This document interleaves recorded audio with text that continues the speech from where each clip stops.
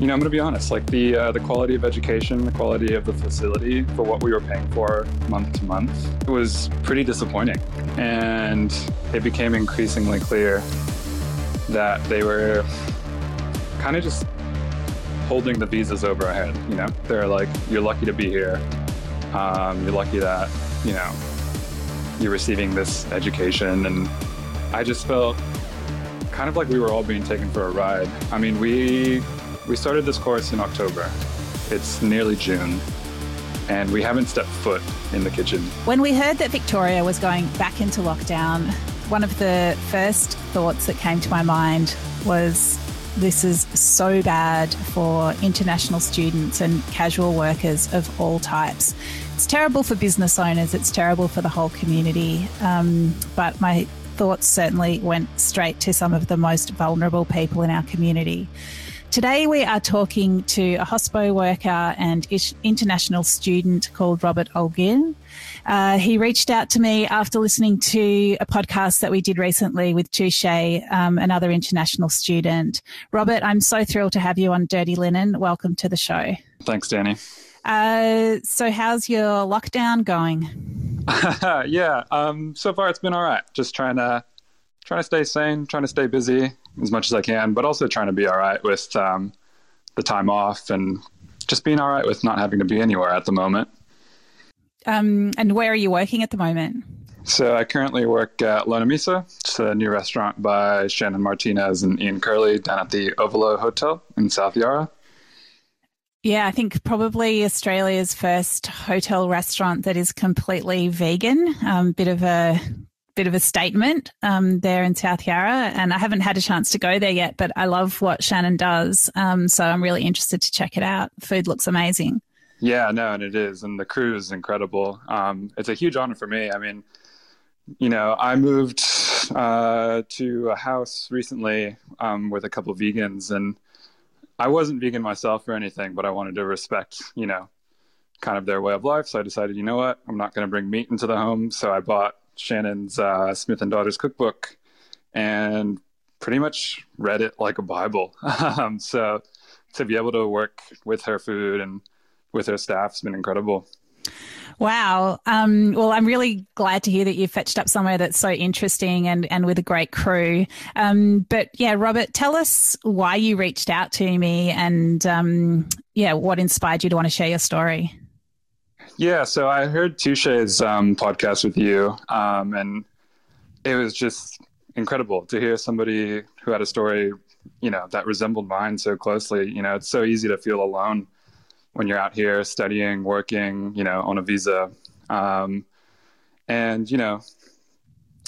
a student in Australia, you don't have heaps of rights, especially when it comes down to work. As you guys mentioned, the 20-hour rule was lifted.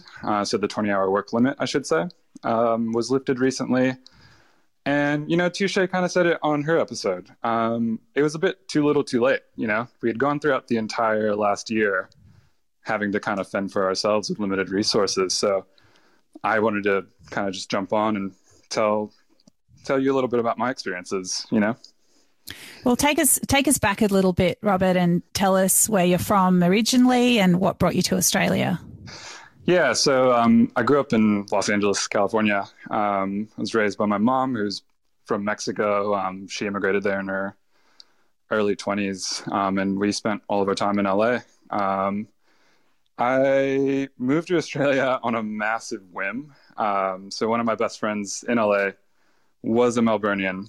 When it was time for him to come home in late 2019, he had kind of convinced me to just come with.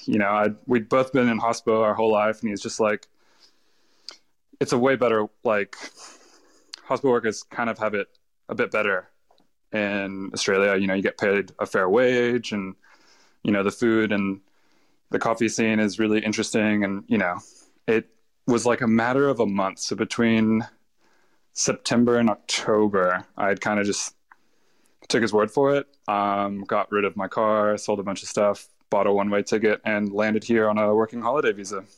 So how long ago was that? This was in 2019. Right. So so working holiday visa. So you didn't come here as a student. So tell us about tell us how you progressed through your time here.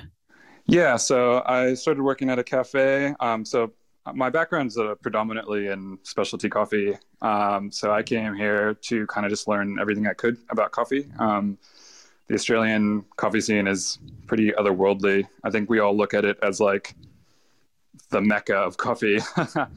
So I got here, I started work straight away, and had, maybe the best 5 or so months ever, between learning a lot, experiencing this country that I've never experienced before, and just meeting all sorts of people that, and forming bonds that I already feel like, I've got friends here that I imagine I'll have for the rest of my life. And then COVID hit, and I had to watch all of that kind of slip away. Got stood down pretty quickly, lost the apartment, and just kind of had to navigate through this really disorienting time. Well, that's so tough. I mean, at the same time as you were going through this difficult period, you must have been looking back to the US and looking at what was happening there. I mean, what was it like to be away from home during that period? Oh yeah, it was incredibly difficult. I mean, it was almost nightmarish, right? So I was in Australia, separated from my mom and my brother, and just constantly worried about them, constantly worried about their health, and then also worrying about how I was going to get my next meal. And yeah, full disclosure, in July of 2020, I tried to book a plane ticket home because nothing was happening. I was out of work. I was staying with a friend who was really gracious and let me kind of lodge up with them until things normalized. But it took a while to get to anything that resembled normalcy. So I tried to go back home and just be with my family. And the plane ride got canceled. So I got my money back, but I was just like, what do I do? And I just kind of took it as a sign. I was like, all right, you know what? I'm going to stick it through. I'm going to see what I can make happen for myself here. So months went on and my visa was meant to expire. I didn't do the farm work. I'd heard a lot of dodgy things about the farm work. So basically, I was just kind of counting down the days until my visa expired. So I had to come up with a solution. And I decided to study. So I took up a course in commercial cookery, I believe Cert 4. And that's kind of where we are now. Wow. You've said a lot and there's a lot of strands of this story to pick up on. But one thing that I would like to just check back in with is this feeling that you must have had of being really let down and abandoned, being far from home, low on resources, worried about your loved ones back home. You had a job, you lost a job. And that feeling of abandonment must have been a really large part of all the various things that you had to deal with. Yeah, no, it was massive. And I think, Touche hit it on the head perfectly in her episode. The government was a bit like, we've got nothing for you, go home. And I was like, well, I'm trying to get home, but nothing's happening. And yeah, it was a massive feeling of abandonment. And I instantly fell in love with Melbourne when I landed here. And then to kind of watch it all come apart was so difficult, What about your employer? Yeah, so I was employed by a pretty big specialty coffee company out here in Melbourne. And as soon as, COVID took a hold of the world, basically, and especially here in Victoria, they just stood down all casuals. So we were at work one week, and then the following, there was no roster, no nothing. And it was a bit, like fend for yourself kind of deal. And there wasn't a whole lot of support with them, to be completely honest. They did put together care packages for us, which included a single roll of toilet paper, a bag of coffee, and a reusable grocery bag, which personally I felt pretty offended by. Yeah, it's obviously not going to get you very far. I guess you could say they were also thrown into into an unprecedented situation and were struggling to keep a business afloat, I guess. Obviously business owners were put into a very difficult situation as well. But at the same time, you were there, part of, that hospo family and, without anywhere else to turn. So, yeah, that makes me feel pretty sad. Yeah. And, you're completely right. Of course, this was as unprecedented as anything could be. But we were all left in the dark. We were, as a staff, I should say, we were finding out updates about our job on social media, but there wasn't any communication to us directly. And yeah, before we knew it, we were all out of a job for a bit, Yeah, it's really tough. You said that you stayed with a friend. What else did you need to do to get by? So I was really, really fortunate that my friend let me stay with her. She didn't charge me any rent. I took up a job, funny enough, as a delivery driver and so it was essentially like a warehouse job at a roastery where I would pack coffee up and deliver it to accounts that were still open when they were allowed to serve takeaway only. So I did that twice a week, and I got by, scraped by. It allowed me just enough to buy groceries, and that was about it. Right. So you, partly because of your visa situation, you decided to study commercial cookery. That must have been hard to scrape up the funds to pay for your course. Yeah, I ended up having to take out a loan from my bank in the States just to cover up all the initial fees. And, there's so much that goes into that other than just the school fees. You've got to pay for the visa. You've got to pay for overseas health insurance, which is a massive, massive dent in the wallet. And yeah, it was tough. So tell me about how that's been. What's the course like? I did go into the course, ready and willing to learn, and I was excited. I have spent time in kitchens back in LA. I wouldn't go as far as to describe myself as a skilled chef by any stretch, but I was inspired, and I thought, okay, I'll do this. I'll start working in kitchens, build up some experience, some confidence. And I began that course in October of 2020. And it started off on Zoom, which was like, okay, I understand. We're in a pandemic. We can't be in the same room. That's all right. And when we eventually did get to the classroom, I'm going to be honest, the quality of education, the quality of the facility for what we were paying for month to month, it was pretty disappointing. And it became increasingly clear that they were kind of just holding the visas over our head. They're like, you're lucky to be here. You're lucky that, you're receiving this education, and there's a lot to that, but I just felt kind of like we were all being taken for a ride. We started this course in October. It's nearly June, and we haven't stepped foot in the kitchen. We haven't learned much. We've been taking theory courses, but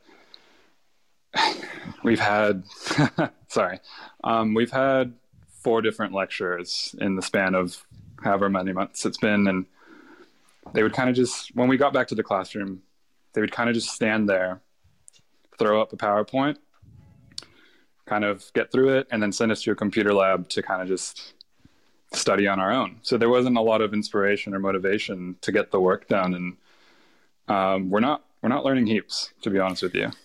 How much is the course costing you? So they expect us to pay $2,000 Australian every other month. Whoa. So it's basically $1,000 a month. Yeah. Mm-hmm. And what's an example of one of these PowerPoints? So they'll put something up, and it'll just have maybe some health and safety stuff, which is valid, of course. but there will be like typos in it. The lecturer will just kind of skim past it, not really engage us in any way. And um, yeah, I mean, you can kind of just, if you look around, you see the students are just like not at all engaged. And yeah, it's tough. Is it all internationals? Yeah. It's predominantly, actually, yeah, it's all international students. Yep. I mean, it just sounds like a scam.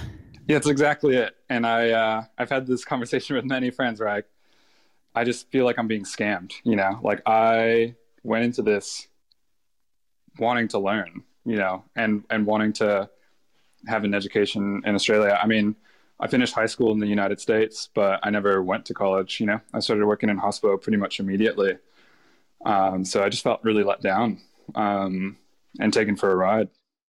I mean, we've been talking a lot about staffing from various angles on this podcast. And one of the things that comes up a lot is the mismatch between training and the requirements of a workplace.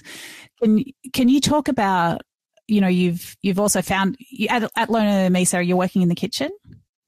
Okay. So can you just talk about the difference between what you've learned in class and what you've learned on the job at the restaurant you're working at the moment? Yeah. So, I mean, look, I'm going to put it bluntly. Nothing I've learned in this course prepared me for what I need to do at Lona Mesa.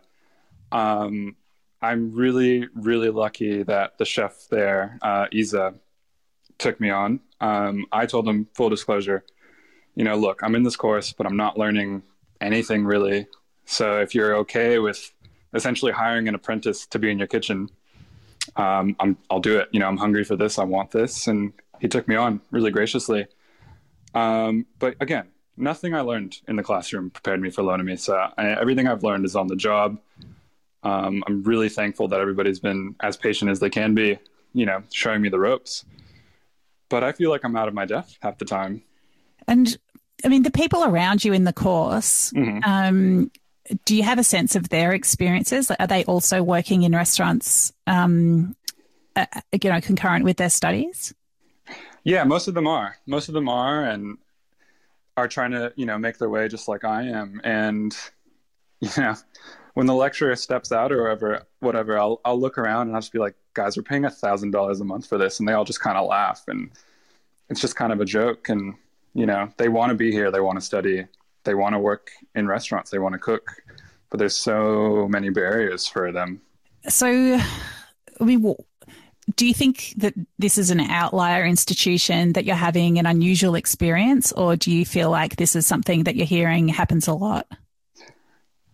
When I speak to people about this, people who've done cookery certificates and all of that, a lot of them kind of say the same thing, maybe not to the extent that this institution is, but a lot of people say that, culinary school or cookery school didn't prepare them for, I guess, real world work experience,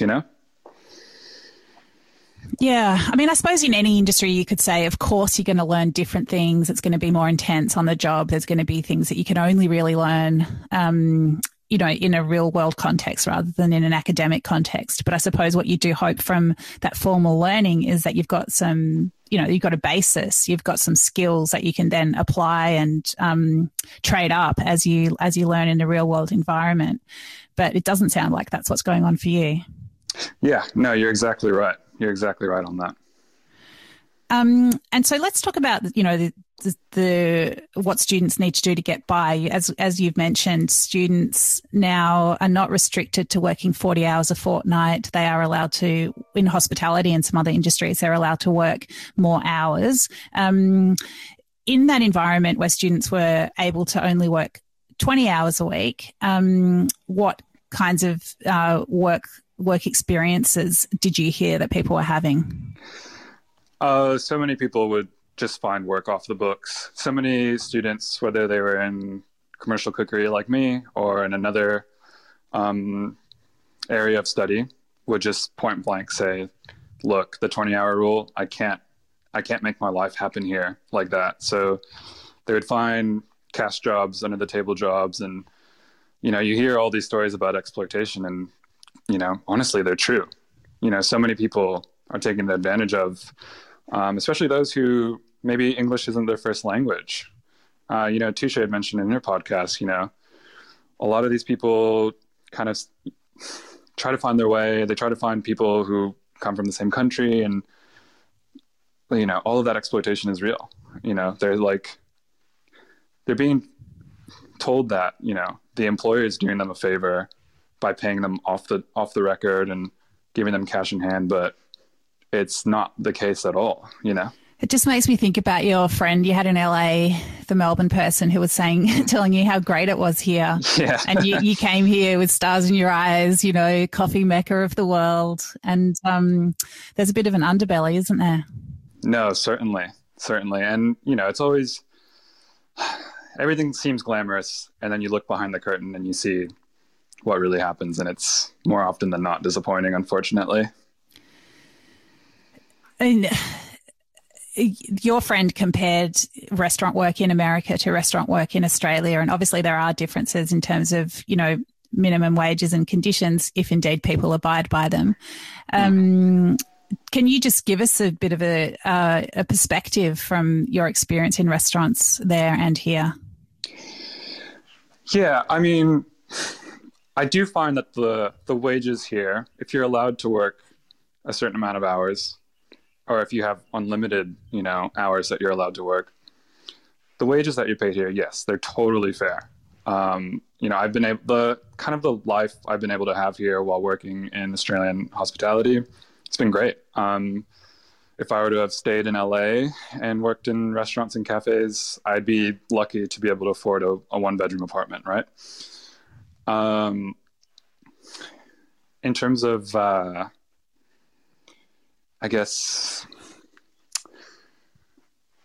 in terms of just the kind of work conditions and all that, I think they're pretty similar, to be honest. I mean, I've been really fortunate to find the jobs that I've found, and the biggest difference is the pay, I think, and the livability that you're able to experience here. So, well, there's some positives in that. I'm glad to hear that. What are your options at the moment, Robert? You're doing this course. Your visa is dependent on you studying.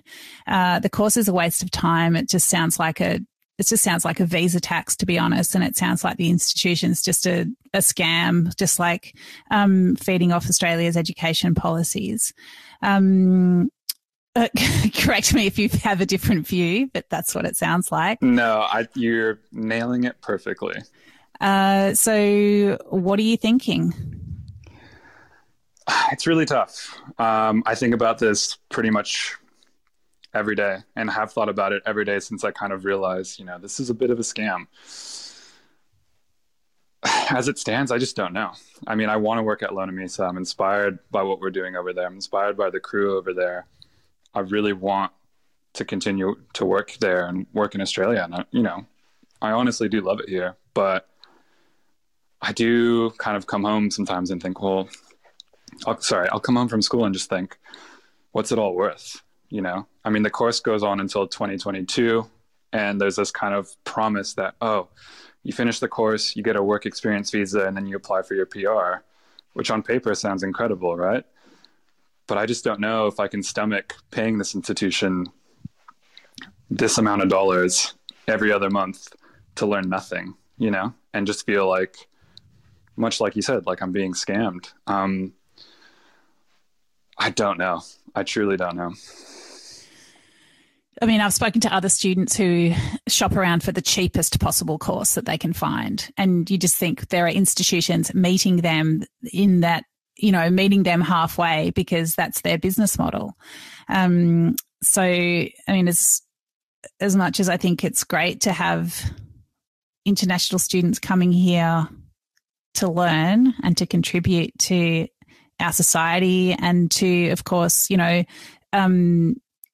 skill themselves up, whether they take those skills back to their country of origin or not. I think, in theory, that's great, but it must be so frustrating and such a waste of money to be embedded in a system that is obviously broken, at least somewhere along the line. Yeah, I mean, 100%. There's a lot of frustration in there, and it's really hard to navigate. Well, that's the thing. I mean, you mentioned, there's a lot of people that obviously English isn't their first language. You have the advantage of speaking, perfect English, and you don't have that extra barrier to navigating the system. Yeah, definitely. And yeah, I mean, having English as a first language, yeah, it certainly is, it's an advantage. And it kind of, I think, helped me realize that, they're taking us for a ride straight away. But yeah, it's just tough, Yeah. What are you hearing from back home? Like, how is LA going with opening up? Yeah, they are opening up. A lot of my friends who are in my age range, so mid to late 20s, have all received their vaccines. They're kind of in this weird in-between space where it's, I guess, what we would call a COVID normal in Australia. So they're allowed to go out and dine and go to a bar and all that. And, a lot of people are getting vaccinated in LA. So it's funny, we're back in this lockdown and I'm looking at my friends who are all living it up in LA. But I'm, it's different. I think they're coming a long way. And certainly I think, things are getting closer to normal than we would have thought a year ago. There are still a lot of people dying of COVID in the US. Of course, vaccination, it's way ahead of us proportionally. But it's, I think there's still, I'm just looking. So like stats this week, it's like there's still around 600 people a day dying from COVID, which is so devastating. Yeah, absolutely. But yeah, my God, wouldn't it be great if everyone here could just walk out and get vaccinated today? Yeah, that'd be ideal. Robert, is there anything else that you want to say? No, thank you so much for this opportunity. Thanks for hearing my story. And, I just hope that international students really recognize their worth here and do what they can to stand up for their right to learn and their right to be a part of, the Australian way of life and the culture. Again, massive shout out to Lona Mesa. I think without them, I'd feel like I'd have no cookery skills whatsoever. So thanks to the team there. And thanks so much again to you for hearing me out. When I come to Lona Mesa, when we're back open, we're just loving life again. What's a dish that really impresses you? So many. Everything from the Josper is incredible. The cauliflower and broccoli dishes are incredible. The mushrooms are otherworldly. But the ceviche and the tamales for me, that just reminds me of home. That reminds me of my mom's cooking, so I highly recommend those. How do they do a ceviche without seafood? They use Pink King oyster mushrooms, I believe, and it's absolutely fantastic. Wow, I love that. Shannon is she's just a genius with flavor, and it's really exciting to hear of all the. A lot of the food that I've had at Smith and Daughters and Smith and Deli, it's that sort of shape shifting. It's like, oh my God, I can't believe it's not meat. But I just love this real veg focus that there seems to be at Lona Mesa, with just a lot of like, yep, it's a cauliflower and it's bloody delicious. Yep, exactly. Yeah, it's super inspiring. Well, I'm so happy that you've got a place that you can go, if not today, but soon, let's hope, to be really inspired and to learn and, just to skill up. And I'm really sorry that there's this other element that you're paying for that is a total drag. It's definitely something that needs to continue to be looked at. But thank you for pushing this conversation forward, Robert. It's been a real pleasure to have you on the show. The pleasure's mine. Thanks, Danny.